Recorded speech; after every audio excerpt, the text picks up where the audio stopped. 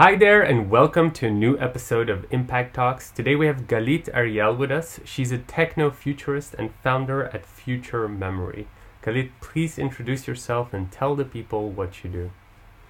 Hi, my name is, as said, Galit Ariel. I was born and raised in Israel and moved to Europe when I was 20 to study industrial design. From the design of physical spaces, I moved into the design of interactions and experiences. And currently, I'm focused on immersive technology and augmented reality in particular. I wrote a book and give a lot of talks about the impact of augmented reality on our social interactions and our culture, both in physical and digital space. I'm a PhD student at York University, exploring horizons of the self and embodiment within hybrid spaces. And I run an agency called Future Memory Inc., which is focused on art tech projects and disciplines as counterculture in a good way, to allow us to rethink how we design technology and how we use it.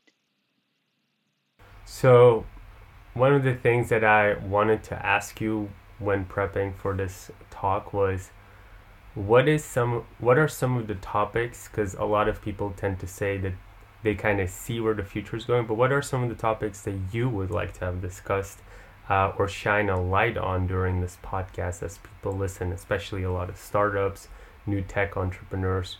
What are some of the topics you'd like to discuss? The first thing, which actually relates to your question, is can we predict the future? That's a number one question, and even myself, although my official title is techno-futurist, um, there is a difference between predicting the future or knowing the future and creating possible futures and actually guiding it towards a future that we actually want. And I think these are two major differences in how companies work and how people act in the world. So, can we predict the future? Is the number one topic? Should we?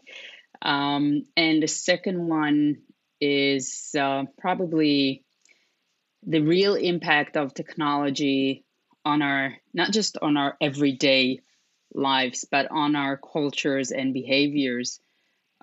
These are things that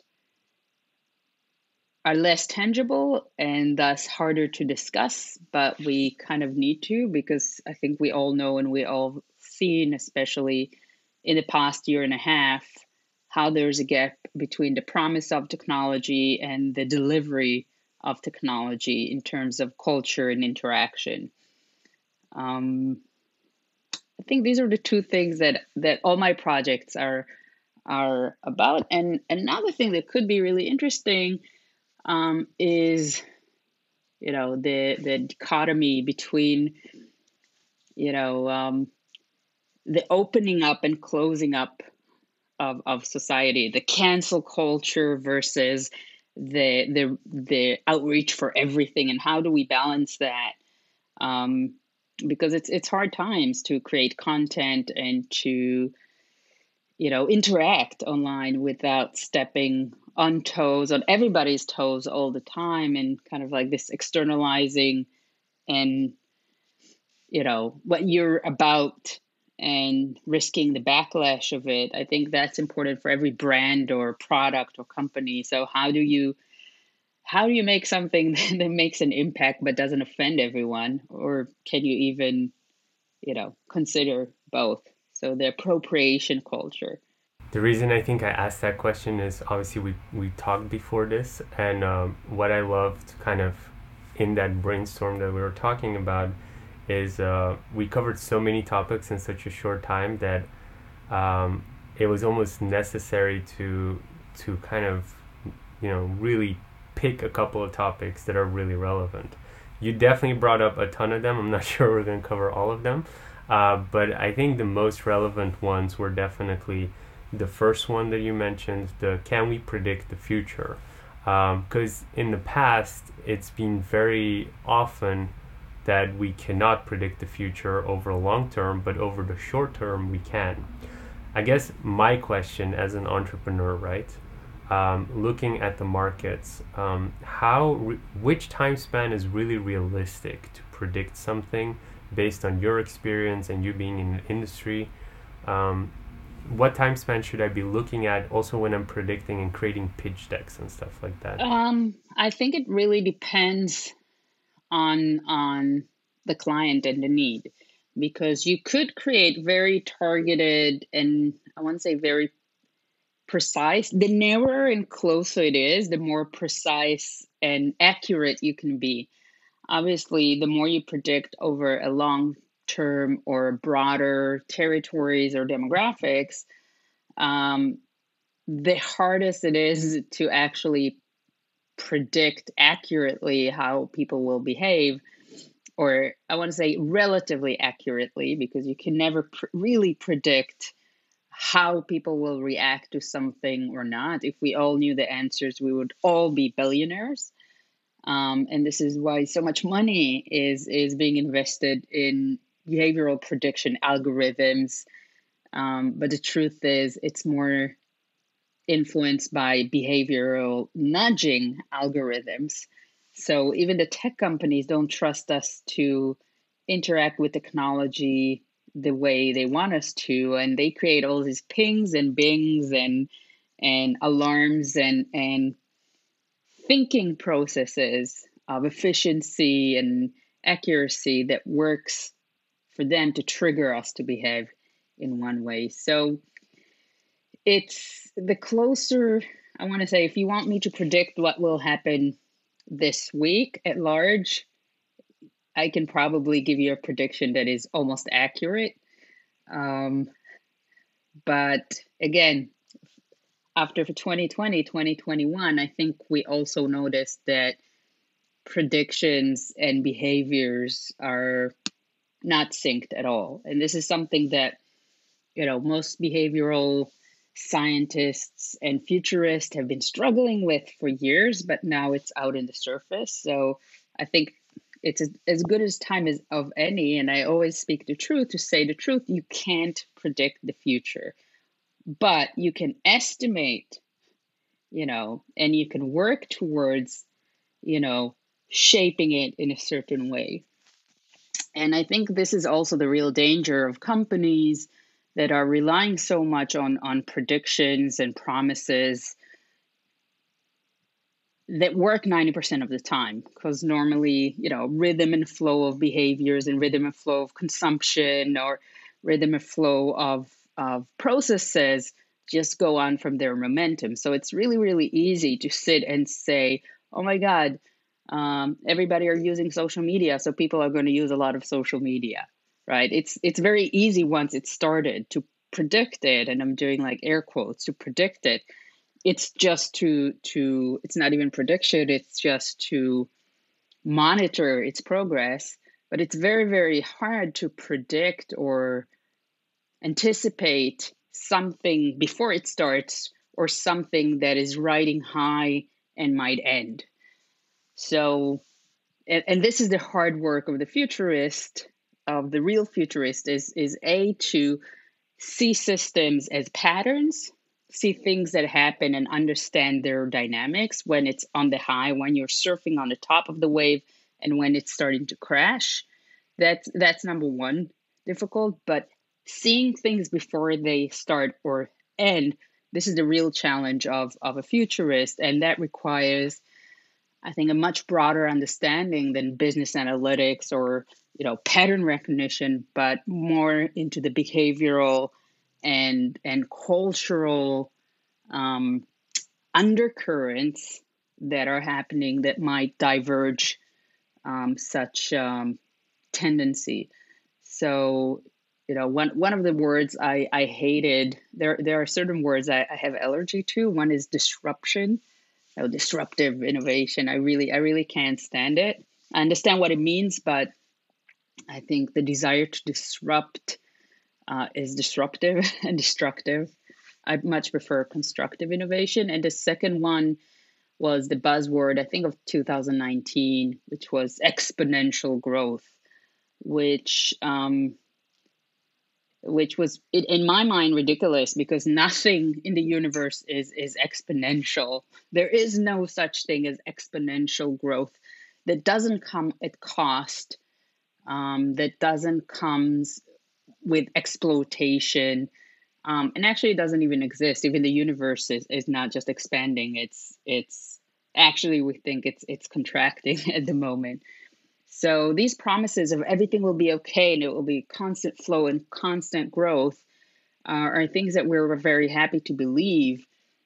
But the cautionary tales, the ones that ask you to be proactive, are things that a lot of entrepreneurs and established companies, especially, they're not really happy to receive. They really just want to hear the good news and what can we do to be successful with no cost and no effort. And this is the trick and the tricky part of working with clients, is to balance their, to be positive, of course, because you want them to grow, but to balance their expectation with caution and unpredictability.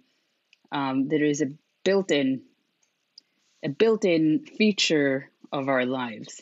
So just for also the listeners, but also for me to get context, how what is it, your job at Future Memory? Like, what does a company come and ask of you? Is it the, this prediction that you think might happen, or is it, do they just really want a real prediction that they are betting on? So I think there are three types of projects. Also, because we are more focused on art tech, it's mostly asking us to create. There is, of course, a lot of research behind it, but to create future scenarios or desirable future scenarios. So, and it's almost like creating futures, alternative futures for them. So a company will come to us and say, like, look, and they could be doing well or not doing well, but they want to grow and they want to have some sort of a vision on what their future would look like, or could, not would, but could look like, which I think is a major difference. And we do the deep research towards like what's happening now in the market. And then, of course, this is one future, like, okay, it's a future they don't need us to, because they can just keep doing what they're doing and it'll be fine. But we have it there, and then we create alternate futures. We always have a disaster future and a weird future. And the disaster future is indeed like helping them prep for shifts and you know if their product or their service changes dramatically, because of political or cultural or usage or competitive reasons, how can they work towards making it still valuable and unique and agile and relevant? And then we have the weird, and this is my favorite, the weird futures of how people actually use it. I always say, like, the weird always happens in some way. When the internet was invented, I think 80% of what we were doing with it was not at all what was predicted for its usage. I don't think many people thought about TikTok, you know, even the ones that were talking about communication and knowledge, um, porn. I like to say porn is always an angle I look at, because most technological advancement actually happened due to porn, thanks to porn, like DVD, online payment, blockchain. They're all accelerated because of porn. Yes. If there's one thing that somebody will try to do with your product, is get laid, you know.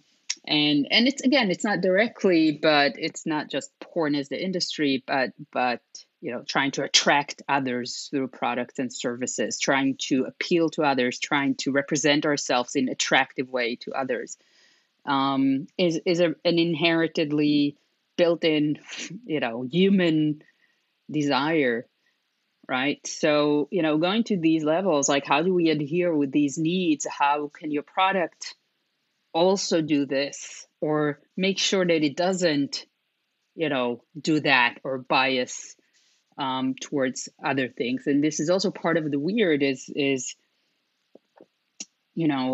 facial recognition.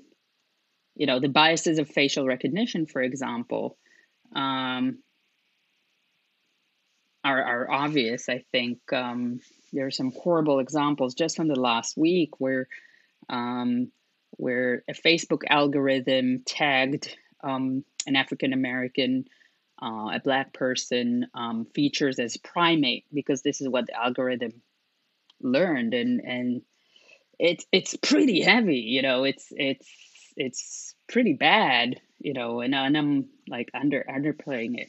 So this is also part of the weird, like predicting, challenges that you might not see because you might be, a white Silicon Valley developer. So your world, you're building from your experience, and you have a perspective on how the products will and will not, or the service will or will not be used. And you need external, banters, and you need external, pressure tests, because once it goes out, and today more than ever, things just disperse and you have no control.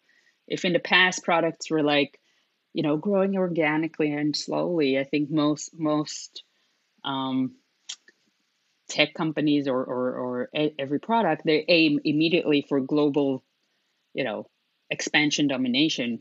They have to, even if they don't want to, they have to plan for it because everything is global at the moment, accessible in a push of a button. So these patterns of expansion has to be thought of before and kind of, I want to say, prototyped and modeled before you put it out in the world. Maybe a bit more of a direct question, but do you feel like your job has become much more relevant, but also has more money available to it since the whole cancel culture became like a real thing where companies would lose a ton of money for it? Um, yes and no. I think it was always relevant, and I think people are just more aware of the importance of it now, and people are being called out about it now.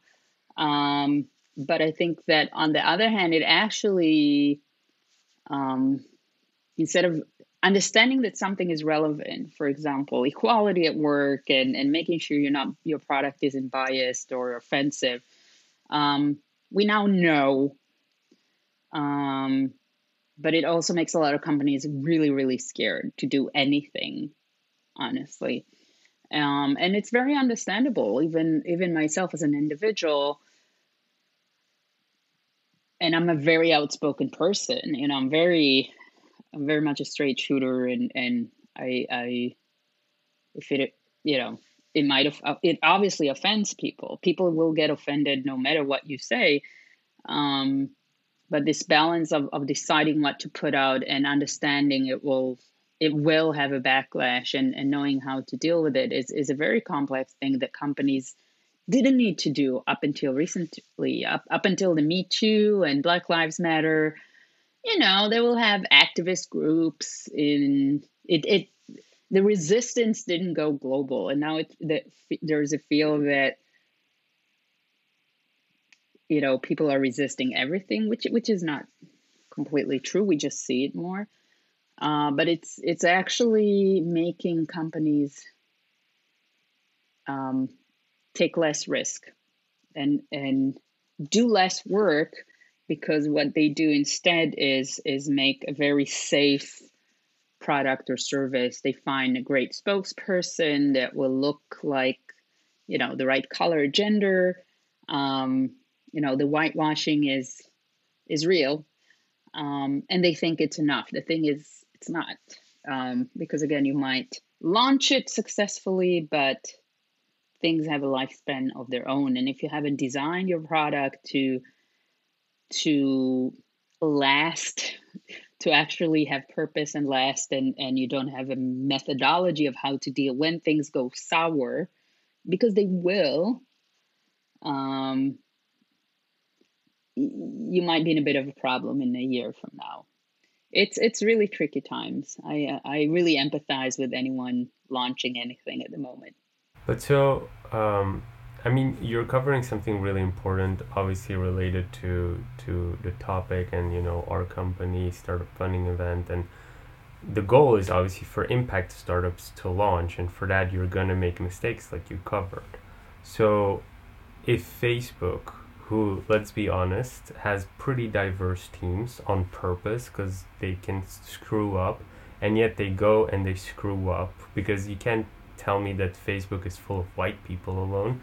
They're trying to be super diverse, and yet they still go and screw up, and they have so many resources. How does a startup do it then? Like, what do they have to do? Or at least, what are some of the steps they can do to kind of maximize not having those mistakes? So first of all, it's a matter of origin for me. So Facebook might have hired more diverse people, but it was initially founded by, a group of university white wealthy guys, and they started it as a rating app. Um, so there's diversity in terms of representation. There's diversity in really in understanding, you know, what this means outside your class, your system, your group of developers. Um, I think with Facebook, the for example, the problem is in their origin, because the way they develop the company and their revenue stream are all diverted into, viral content primarily, and data collection for advertisement, right? Let's admit it, they don't generate content. They created a very handy platform where it's user generated content that promotes their um, economy of profit, which is data and eyeballs, right? So it's built like that, and so if it's targeted for that, um, it's hard to fix things because everything has to be monetized, right? Everything has to be um, profitable. And it looks like, of course, it's normal. There are some companies that are still profitable, but it's just one of their aspirations, right? So I think it's where it started, how you built your business around what. But didn't Facebook start for free, and it was all about connecting everybody and becoming kind of this one platform that connects the world, and then they started monetizing it? Well, didn't Google say don't be evil, and then they bought Boston Dynamic? I mean, You have everybody brings that up, and we had that conversation, but like they didn't remove it; they just added some they stuff to it. actually removed it first from the alphabet, and then they put it back on. But again, we have to separate between, again, between, I want to say, the marketing slogans of companies are saying like we're here to make communication, and their actual actions and monetary system. So again, of course Facebook is connecting people. Of course it does, but is it really still the purpose, or is it a byproduct or a tool in order to get something else? It's a really big question. Wikipedia, for example, was founded to expand knowledge, and it's still a nonprofit, and it managed to do that. So there are a lot of models. This is not to negate it, saying like every company needs to be nonprofit to be the purest form. But of course, when you start monetizing systems, you are eventually, as a company yourself, enslaved to them. So be also very careful how you build your monetization and growth matrix, because you will be bound for that in the end. And if you go public, more so, because now we have, shareholders that you have to adhere, and this is the promise you gave, and now you have to do it. And there's a lot of ways. There are companies like Ben and Jerry's, like Patagonia, that again are profitable and still balance it very, very well with values and that are beyond just commercial. Everybody now are doing recycling and politically active, but they were doing it when nobody else did, right? So again, it's And how do they do it? Can you dive deeper into those stories as examples? sure. So Ben and Jerry's, for example, they turned into non-dairy ice cream, which was a suicide for them. You know, a suicide. They started producing and promoting non-dairy ice cream, not because they anticipated so many people will become vegan you know, or it will be selling more, but because they truly believed that the dairy industry is problematic, and they're saying it as a dairy company, and um, the ethical part of consuming animal produce is a part of it. So they started to produce non-dairy ice creams that became obviously now um, very popular because people are swayed more that way. They have been incorporating political activism um, messaging directly into their ice cream commercial. So during the presidency of President Trump, um, and before that, they were creating flavors to support and donate to gay rights, to Black rights, to unity, to Unisum. So they created this positive messaging that was integrated into their product, that was integrated into their marketing, that was a genuine part of everything they were doing, right? And Patagonia, it's a clothing company, and it does something really, really simple. I mean, besides, working on its carbon footprint, it creates really high quality products and it guarantees repair for life. So it takes accountability to the product it puts out in the world. There's a lot of discussion now um, in the tech community because laws towards the right to repair are finally emerging. And we're so used to buy the newest model of a product because it's better, and our old one breaks just when the new one comes out. And we accept this as the reality, right? Like, this is just the way it is. It didn't used to be like that. When you used to buy a product, it was very expensive. It was a dedicated decision, and you expected it to work and last for a long time, be it an electrical appliance or a car. Our expectations have been lowered in the last 30 years, and now they're coming back again. But this company, Patagonia, didn't need to be told, you know, to create products that last. This is just their philosophy, and they take pride and accountability, and they build an audience of users and believers and advocates like myself, because you know this what I consider, I want to say, an entry level commitment to actually do something that is worth doing, is not such commonplace anymore. So I guess what you're saying is, and that's kind of how we started the event as well. It was to find companies that from the beginning and the offsets have impact in mind, and monetization would kind of fuel that mission. So what you're trying to say is that the way the companies should go, especially from now on in the future, is more of these companies that have mission as kind of their birth. In my, if the mission is like the at the birth of the startup, that will become kind of the new. Those would become the new Googles and the new Facebooks. That's what you're trying to Well, say, this or is how Google and Facebook and Apple started. I really believe that when they started, right, when Apple started, they really wanted to create these cutting edge products. They really wanted to change the world. Steve Jobs wanted to change the world. It starts with world changing. The problem is that most startup today, they don't look so much into like the early stage, like really the garage period, the aspiration, because it's not sexy, right? It's not profitable, and Apple wasn't profitable until the late '90s, really. Um, so I think we're too caught up with the short term, like the unicorning. How could I make something that will explode and make me very wealthy and expand immediately?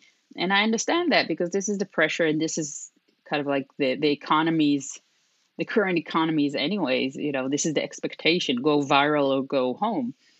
Um, but I don't believe it's sustainable. Yes, you might make money, but your product will not necessarily last, I want to say, and your service will not necessarily last. So the question is, why are you in there in the game anyways? Are you truly trying to make something, or do you want to make money? Because these are two separate things, and I'm fine with either way. If you want to make money, at least you know where you're at.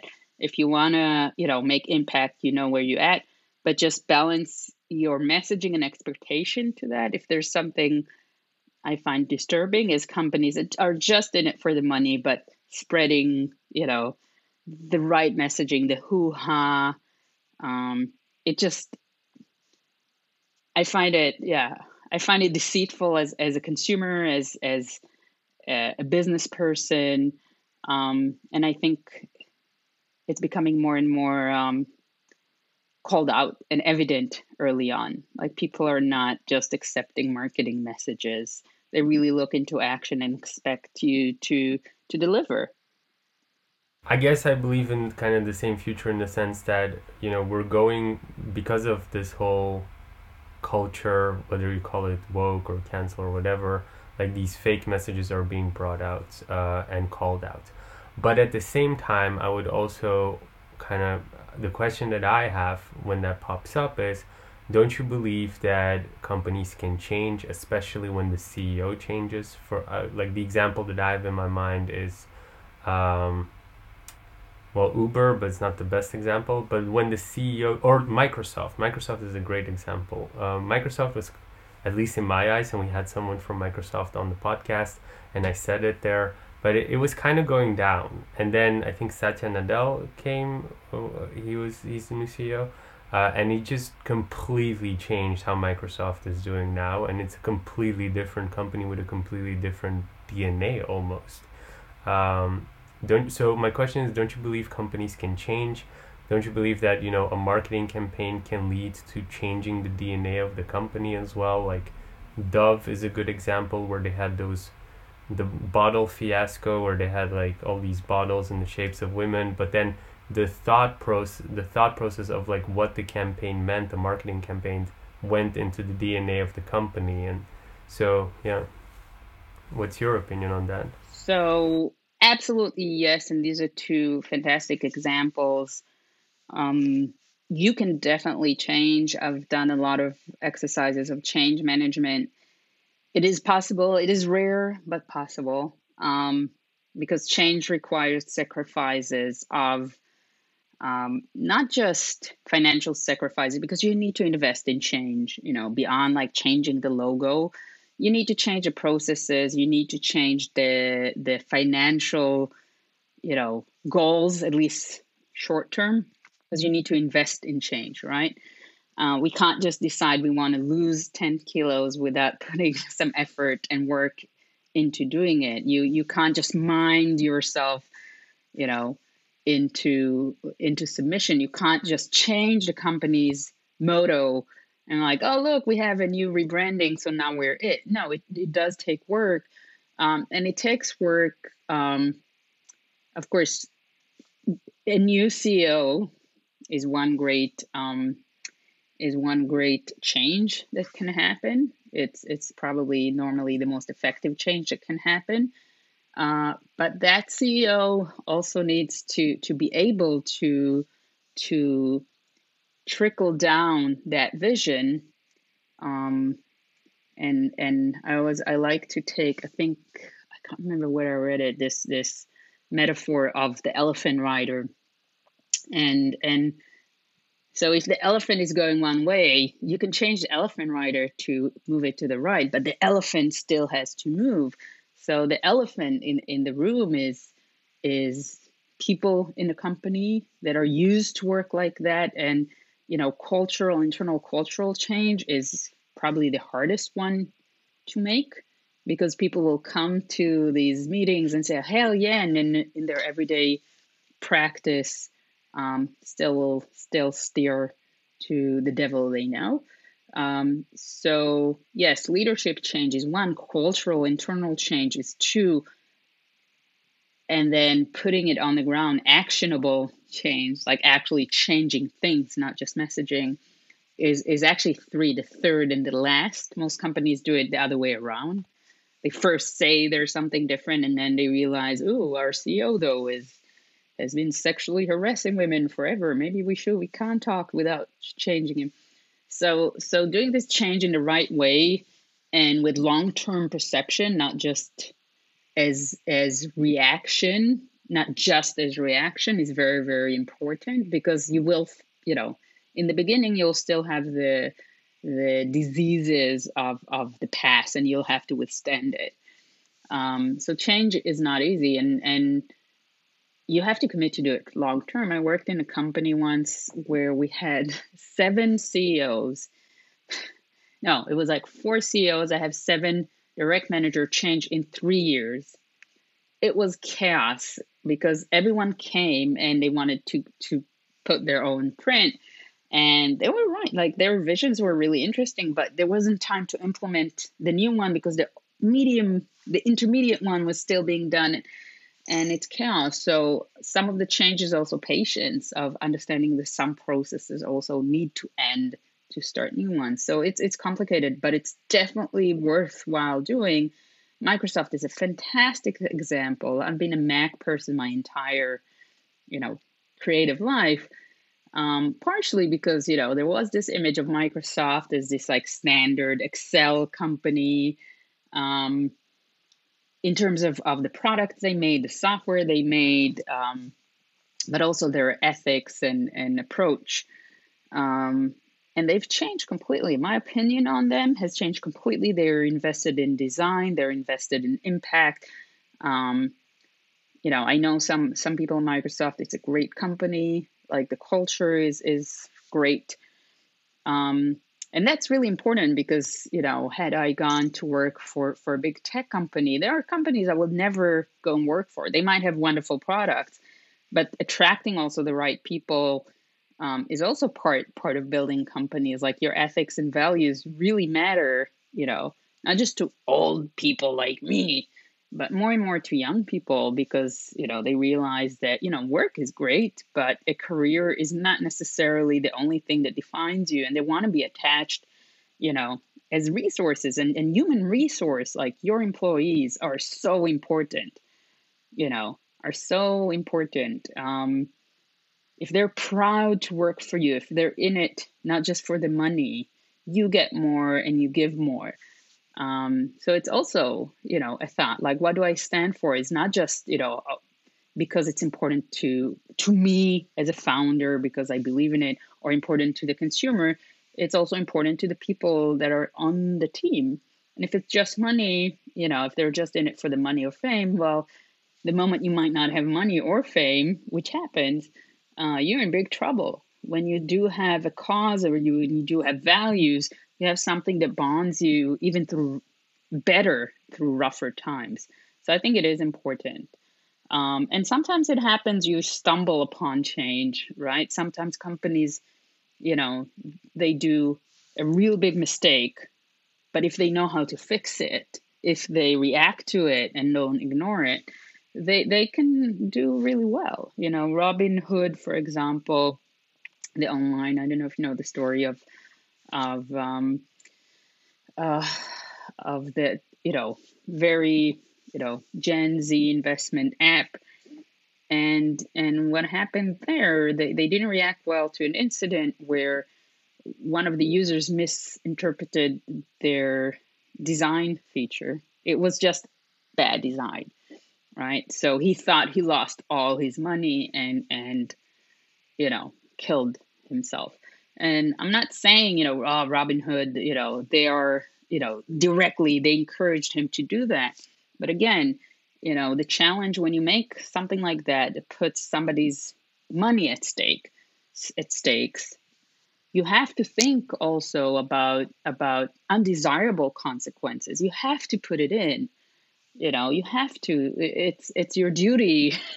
Again, it's your duty as a human, and it's your duty as a business, and it's your it's it was ignored for so long, and now it's a must have. So there is a bit of a process of doing that. But let's say they haven't thought it through, and this unfortunate thing happened. Their reaction to that was abysmal. It's also how you react. Do you correct yourself once it happens? Do you react to that, as a business, or as, and that's also very, very important. So accountability is definitely one of the most important things that has been happening in the last few years in businesses. Accountability before you launch, while you launch, and after you launch something. Um, and I think it's a better business practice as well. One of the questions that I had as you're telling the story is, have obviously you're thinking about these, bad futures also, which is something that a lot of startups tend to skip. I mean, when I was building my company, I did not think about this at all either. So I can imagine you're in such a positive honeymoon phase, you're not even thinking about these things. But yet, obviously, the repercussions can be very big if you are growing hard. I guess a more practical question that I had is, which is something you mentioned. The last step is something you mentioned, I think it was actionable change, where the actual people are now changing in their day to day actions. One of the things I've had, as I sometimes also, when we innovate within the company, it's, I would say, pretty aggressive innovation, in the sense that, it could be today we're doing this, but tomorrow it's completely different. So different software, or different computers, or just different office. So it could be like a huge, big change, and I don't want to wait too much. So we have a short transitional period, but the people that want to change tomorrow, they can. So I guess my question there is, how do you deal with some people that, they're so set in their ways, they find it hard to change fast, not because they don't like the company. Clearly they work there, so they like it, but just that's how they are. How do you have that conversation? How do you maybe motivate them or help them transition towards kind of this more efficient or better future, or more aligned with values future? Well, this is a tricky one because people that are less, or I want to say more change evasive, are hard to change because they're change evasive, right?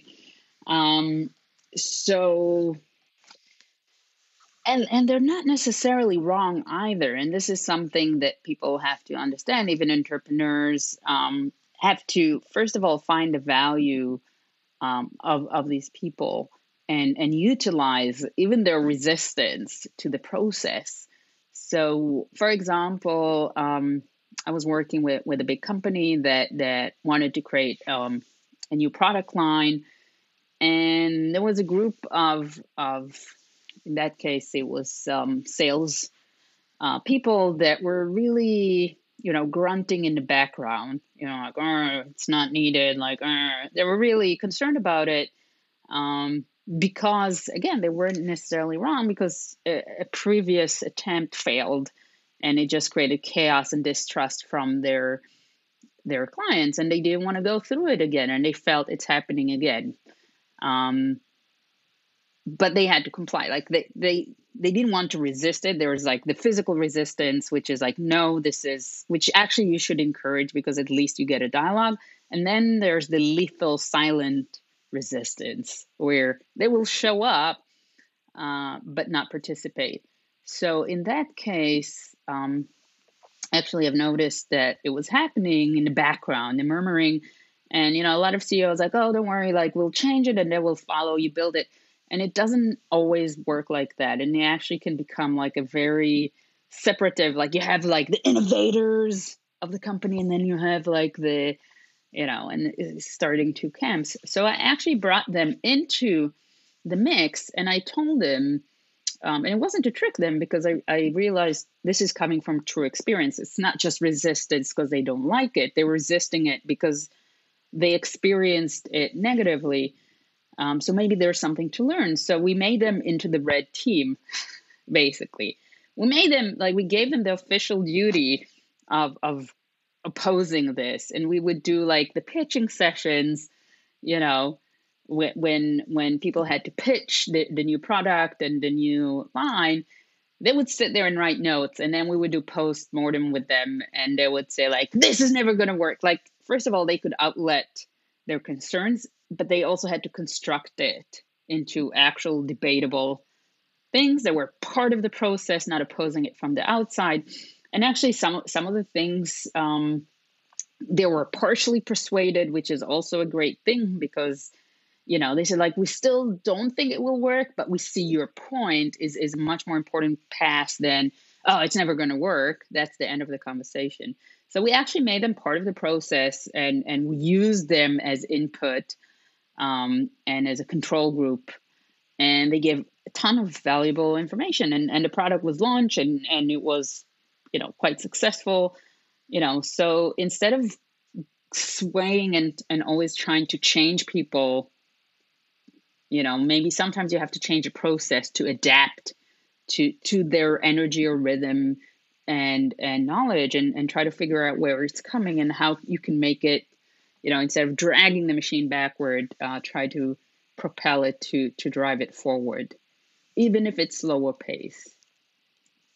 When you're advising in these type of futures, how many futures can you predict? I feel like when you look back at, for instance, the Pepsi commercial that went so wrong, how else could they have averted that disaster, to the point where, obviously, like, in that commercial, um, one of the Jenners was like in that commercial, and then it was this whole Black Lives Matter fiasco where they downplayed the protests.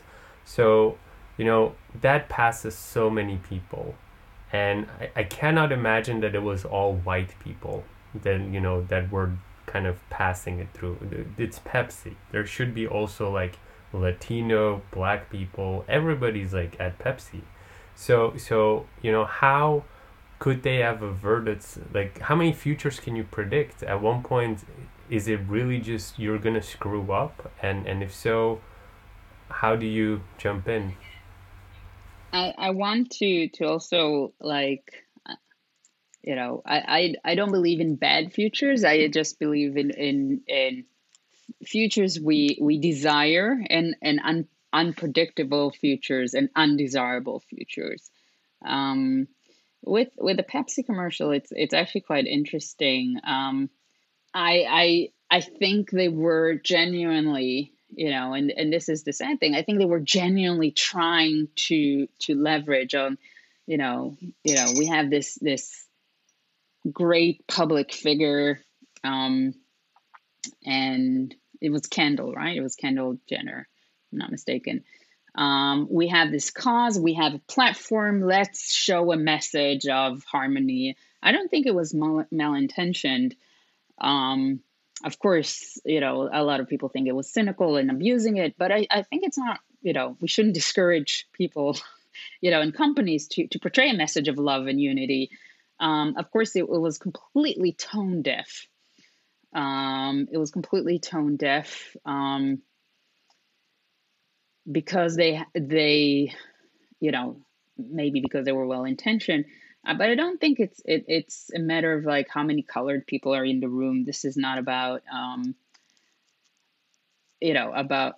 about that, because you have a lot of cultures that might have diverse staff, but their top down thinking is very, capitalist and very white, I want to say, and very one dimensional. And then the employees just comply with that. Diversity is not just, how many, multi-gendered, and how many, it has to be that as well. I'm not debunking it. I'm not in the merit camp of, like, oh, let's just look at merit. There needs to be representation in terms of representation that you can see, but there needs to be representation in terms of thought, and that goes back to our last question. What do you do if like you have a company that is innovative and then somebody is resistant? I'm like, don't leave them out of the process. Bring them in, bring a variety of thought, ask people to challenge you. That's the best thing. Don't compliance is good in startups up to a point because you need to move forward, but it can be also very counterproductive. If everybody agrees with you know, your chances of making mistakes are bigger because nobody, even I make mistakes and I'm a futurist. I make mistakes because I make choices that are not just based on my logic or common sense. Actually, most, successful companies don't work on common sense because, if you look at it clear cut, like it doesn't make sense, but it works. So I think in that room, there was missing like one person. It would say like, are we sure? Are we sure about that? You know, and again, it was done quickly. When you do things quickly, it was done reactively. When you do things reactively, you know, I'm not saying you have to replan everything, but you have to realize when you do things reactively, you can also get it. You can get it very right and very wrong at the same time. When you spend more time in understanding the context of what you're doing, you're probably, again, not guaranteed. It doesn't mean that if you plan for everything, you will succeed. Um, but at least you understand the risk factors better than just simply reacting.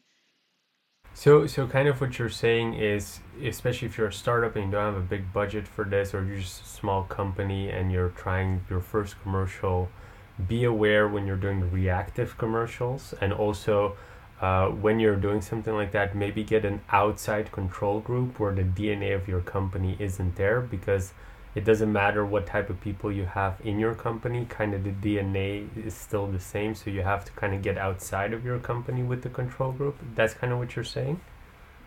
Totally.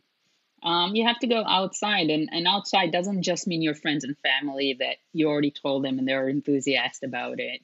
Bring in the haters, just so you'll know, not the haters, like people that don't understand your companies. I like to do, I do a lot of workshops on technology.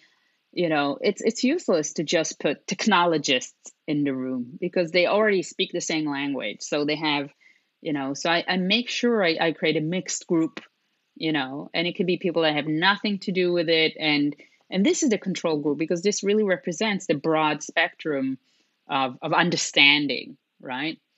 Of course, it depends on what you do, but when you do something that is meant to be happening publicly, you know, have a control, some sort of control group. You can make it as I have a series of like, I call it the pressure cooker, you know, of subverting questions. And sometimes there's no time to do a control group, but at least you can prep for it. At least I help my clients like look at it from the outside, because when you're so close to an image, it's like, how do you value art? You can look at it from a distance.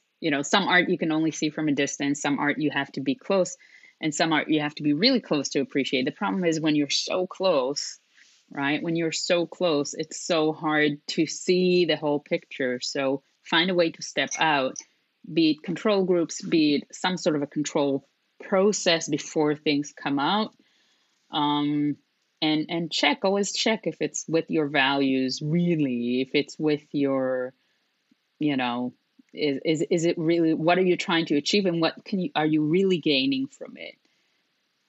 Because I think, we all agree they would have been much better off if they hadn't had this commercial. Their image of supporting this would have been much better off. I mean, they've had like, African American presenters, for years. Like they have been representing, this population. They could have been so much smarter and so much more effective and genuine in the message they gave. And the actions they already made, instead of trying to do something new and brashy. So sometimes, it's also looking inwards and saying like, are we doing this? Can we say it? In Pepsi's case, they could have, but they didn't. In other companies, a company that would have made the perfect commercial, but inside would act completely differently, also would have been a disaster. So it's it's just like seeing inside and out being balanced in your messaging and actions. You mentioned you do workshops on technology. What does that mean? What do you do during these workshops? Um, so these are we have various workshops. We have workshops on dystopia and utopia, like tech, like the black and the white, and kind of like trying to. This is more about tech literacy for people that are not in tech, but also to help tech companies understand concerns and challenges they have. From the everyday user, not even necessarily their user, to understand their positioning and their product positioning. So we actually work, you know, we work from positive scenarios, like ideal scenarios and dark scenarios, and try to build, the in between, like consider the in between. Um, we have workshops on I wouldn't say repositioning technologies. So it's very even for people that think they know it. So we have workshops where I'm actually doing one next month about 3D thinking, and this is for a company that wants to start working with AR and VR in virtual spaces. And there's a difference between understanding how the technology works and understanding what the technology is, what it does for people. So we're going from the very basic of understanding like what is three-dimensional digital, how do people think about it? How do you build it? And actually the first day is completely physical. We use Legos and, we don't just go to the computer and show them like, oh, you can spin it around but we let them understand the challenges of 3D experiences through the challenges of 3D objects, hiding things. Like you have to think about that, where does it sit in space? How people interact. So we just like to do these very creative workshops, especially if it's a technology, like help us reimagine AI. So we'll approach it not just by doing a lecture of like, oh, this is AI, this is how algorithm works, but trying to link the concept of AI, the thinking and the culture of it through kind of like a tangible workshop that will make them think about it in an innovative way. One of the questions that popped up that I really wanted to ask is now with what everything's happening in the joblessness market, a lot of people are going from traditional markets to the tech sector for jobs. So when you're giving these workshops of technology for people who are not so technologically literate, what are you explaining to them to make them understand? Because tech is so big. I mean, I'm in one side of tech. I mean, we have some startups that have won our event that are, completely different things of tech, like green tech, which, we don't actually develop electric energy or anything. So it's completely different. So what is it what are the first things you're explaining to them or, yeah.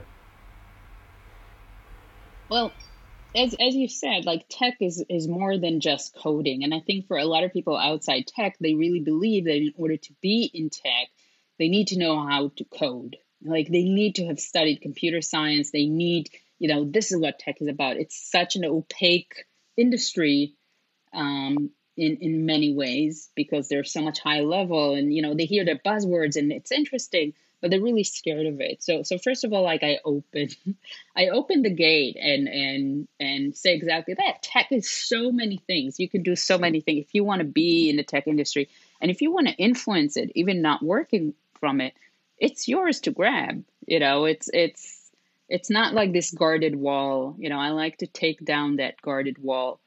That's number one. And I talk to them about like their experience and their use of tech. They all use tech. I'm like, okay, so you're a technologist. Sometimes it's the wording.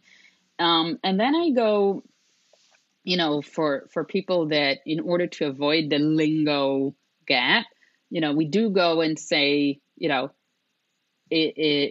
explain what is AI, like explain the things we're going to talk about, because you want them in the conversation. You don't want to talk over their head and they heard about AI, They think it's this, but it's actually something else. It's good for them, but it's also really good for the people in the room, because even in the tech industry, you ask 20 computer scientists what is AI, and you'll get 20 different answers, because AI is also very many things and it's applied in many ways. And, you know, it's really actually very amusing to have the people. We actually ask everyone in the room to tell us what they think it is, and it's really, really funny, because it's very easy to show also the people that even within the industry, it has different definitions. So to create a common language and to create a sense of accessibility is the most important thing to start anything, even if everyone are in the same level. So for those people again looking for jobs, what type of jobs within the tech sector would you be advising them if they didn't have a computer science background or coding experience? Well, I think it's case by case. I think the two important things is what is their passion? Like, why do they want to go into tech? What is it that interests them, and help them guide them into like the right areas or the emerging areas that are relevant to them. Sometimes it's also very good to come into like a new tech, industry. AR blew up quite lately, I want to say.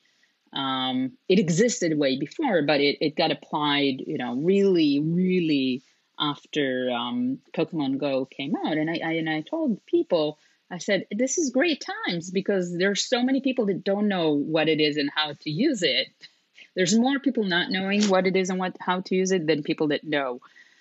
So this is your time to come in and play with it. For example, it's also about opportunity, where not enough knowledge is the common red thread. Great way to go into tech, number one. But also knowing their actual experience, what are transferable skills that they can do. And I worked with actually, I mentored like quite a few individuals that were, and I especially like to help women. I like to help anybody, but women are still, in my mind, underrepresented in tech, as a power, group. And it's amazing how when it clicks, and they're like, oh yeah, I can do that. And I'm like, yeah, you can, I think the more people that, I don't know how to phrase it in a way that sounds weird, but I'll do it anyways. The more diverse people that we have in tech, like people that didn't go to traditional tech education, the better it will be for the tech industry. Because if we're really creating, products and platforms that are supposed to be used by everyone, and having diverse perspectives in the industry is priceless. It's priceless. Again, you can I never blame technology. I would say technology is perfect. It always does exactly what it was designed to do. The question is, how was it designed and who designed it? These are the biggest questions. And the second question is, who's going to use it? So the more diversity, real diversity we have in tech, the more we are less likely to have this massive knowledge gap that still exists between how we design things and how people actually going to use it and abuse it, most of the time, which is, just the way it is. I like that. We are kind of nearing the end, and before we get there, I wanted to ask you, what are some things that you definitely want to have shared with the audience? What are the things I definitely want to have shared with the audience? So I know that the audience is mostly entrepreneurs that are creating things for business, but I want to say, don't forget about art. Don't forget to experiment. The experimentation and play that comes with art, with pure creative production. Even does not matter what product you make. when you lose that playfulness, when you lose the magic as well. So try to figure out how to put that back into play. It will be good for your product. It will be good for your soul. Honestly, because we need to enjoy what we're doing. I hope you're all doing it, with some joy, not all the time, but some joy. So find the joy and find the passion again, and put it back into the processes. And at least you'll enjoy it while you're doing it. But I think these things echo, positive culture and passionate culture do echo in the outcome. So try to make it, and it's more than a ping pong table. It's really inherited, in how you approach people and things in your company. I like that. With that being said, I kind of want to roll out the red carpet for you. Is there anything that you'd like to share, promote? Where can people find you? No, they can find me on futurememoryinc.com. Things I'm promoting. I hate self-promotion, so I'll try not to. But it's a red I carpet, actually so did. it's fine. The red carpet is here. So actually, yeah, I just I started talking about joy and art. I actually started making advocacy animations. This is my new 2021-2022 project. And my first animation, Nipped, which talks about a single disembodied nipple trying to find its best self, is actually out and got into a couple of film festivals. And this is actually my way of kind of like not separating my commercial work, but kind of being able to have self-expression through technology, through animation, through 3D, and have it live next to my, I want to say, commercial experience. So I had to separate them, but I'm doing it at the same time, so I love it. So there's more art coming, there's more animations coming. I'm going to be also busy with making a lot of content that hopefully pokes people where it should in a very positive and happy way. So I hope you can do it as a living. I'm definitely trying to myself, and just keep doing good tech. The only thing I had as a last question was, people can find all of that on your website? Most of it on my website. You can find on my website. You can read my book, Augmenting Alice, The Future of Identity, Experience, and Reality. I'm on LinkedIn. I connect to anyone. Just tell me why you're connecting to me. I'm on LinkedIn. I'm on Twitter. I give talks all the time. So if you just go on my socials, you'll find me talking and talking, because I think it's important to talk and create dialogues about tech. Perfect. And with that being said, thank you so much then for being on and sharing your thoughts about the future. Thank you so much for inviting me.